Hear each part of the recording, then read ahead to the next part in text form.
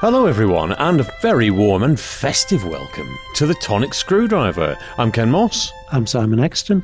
This time we are drinking something we have no information about whatsoever. It's a free gift that we've got with our Batch Gin subscription, and it's Batch Distillery's Christmas Pudding Rum Liqueur. It's 30%, which is quite strong for a liqueur, and there is no info bollocks. So this is just eyes down, sniff in. Dr. Exton, what does it look like? What does it smell like? It looks like rum. I mean, I could also say it looks like a specimen. But it's got that golden glow, and it's almost got a sort of honeyish way it swirls around the glass, and it's heavier than a normal spirit. Now, I'm not a massive fan of things like rum or certainly whiskey, so I'm going into this open-minded. But it does look very inviting in the glass. I do like rum. I'm with you. I'm not a big fan of whiskey. I have by accident found one that I don't mind, and that's only because it's got my name on it.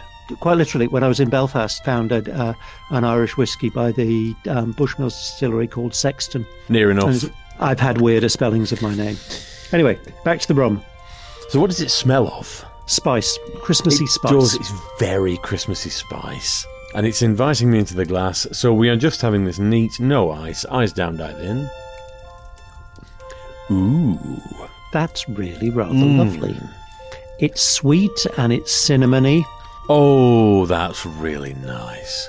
I'm not really getting any sort of raisiny Christmas puddingy flavour, which suits me down to the ground because I'm not a fan of Christmas pudding or raisiny type dried fruit. I'm not a big fan of Christmas pud, but I am getting it. And I am getting a sort of an aftertaste of raisins. I really, really like that. That's a lovely, well, it's certainly a lovely Christmas drink, but that's just a nice little liqueur. Now, I can't find any trace of this anywhere on the internet. I think it's just a little tester free gift for Batch subscription. But Batch, make this.